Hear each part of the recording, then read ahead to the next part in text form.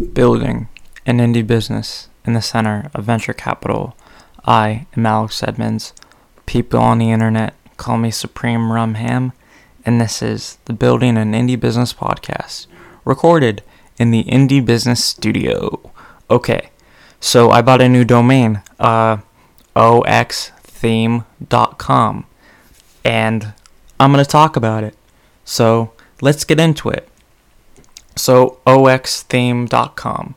The reason why I bought this domain is because I saw this expired domain on expireddomains.net, and I found it very interesting. And also, I wanted to try out Namecheap. So, I decided to check out Namecheap with this domain. And this domain has a lot of authority. So I said, why not try it out?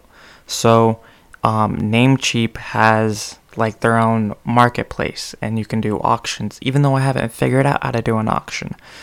So that is my next goal, I guess. Figure out the auction for Namecheap. And since I've been looking at WordPress marketplaces, things like that, I kind of decided to specifically look at domains that have domains that have theme in their URL. I guess that's part of the domain. I saw one that was donut theme, things like that. And I thought OX theme is that's enough, and it's generic. So I decided to try that out, and I got it for $6. So, I buy it for $6, I sell it for $100.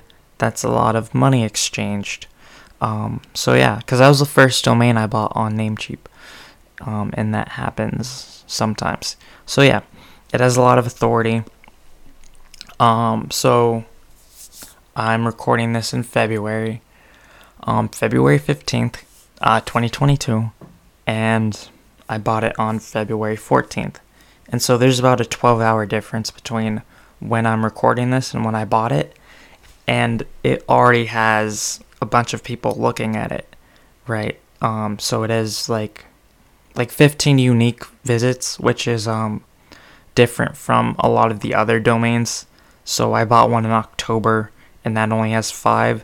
So for this one, I have 15 on the same platform. That's promising, right? So I bought it for $6.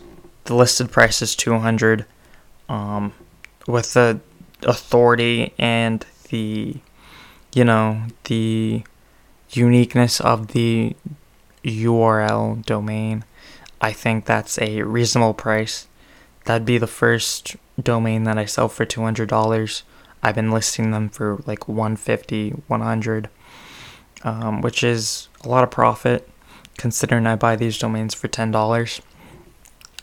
What else is there? So I'm using the domain or the Namecheap marketplace. I can't use Porkbun this time. I've sold a domain on Porkbun. Seto is another one that I'm using. Swapped.co, that's one I've sold them. I'm hoping that this sells pretty quickly, and hopefully in a new place where I haven't sold anything before. But I think if I can sell this quickly, I might focus on domains that have the word theme on them, because I find that has value. When I am sorry. Oh god. Oh, it was long. Okay. So the reason why I want to focus on domains that have the word theme in them, because I noticed that, WordPress is very popular.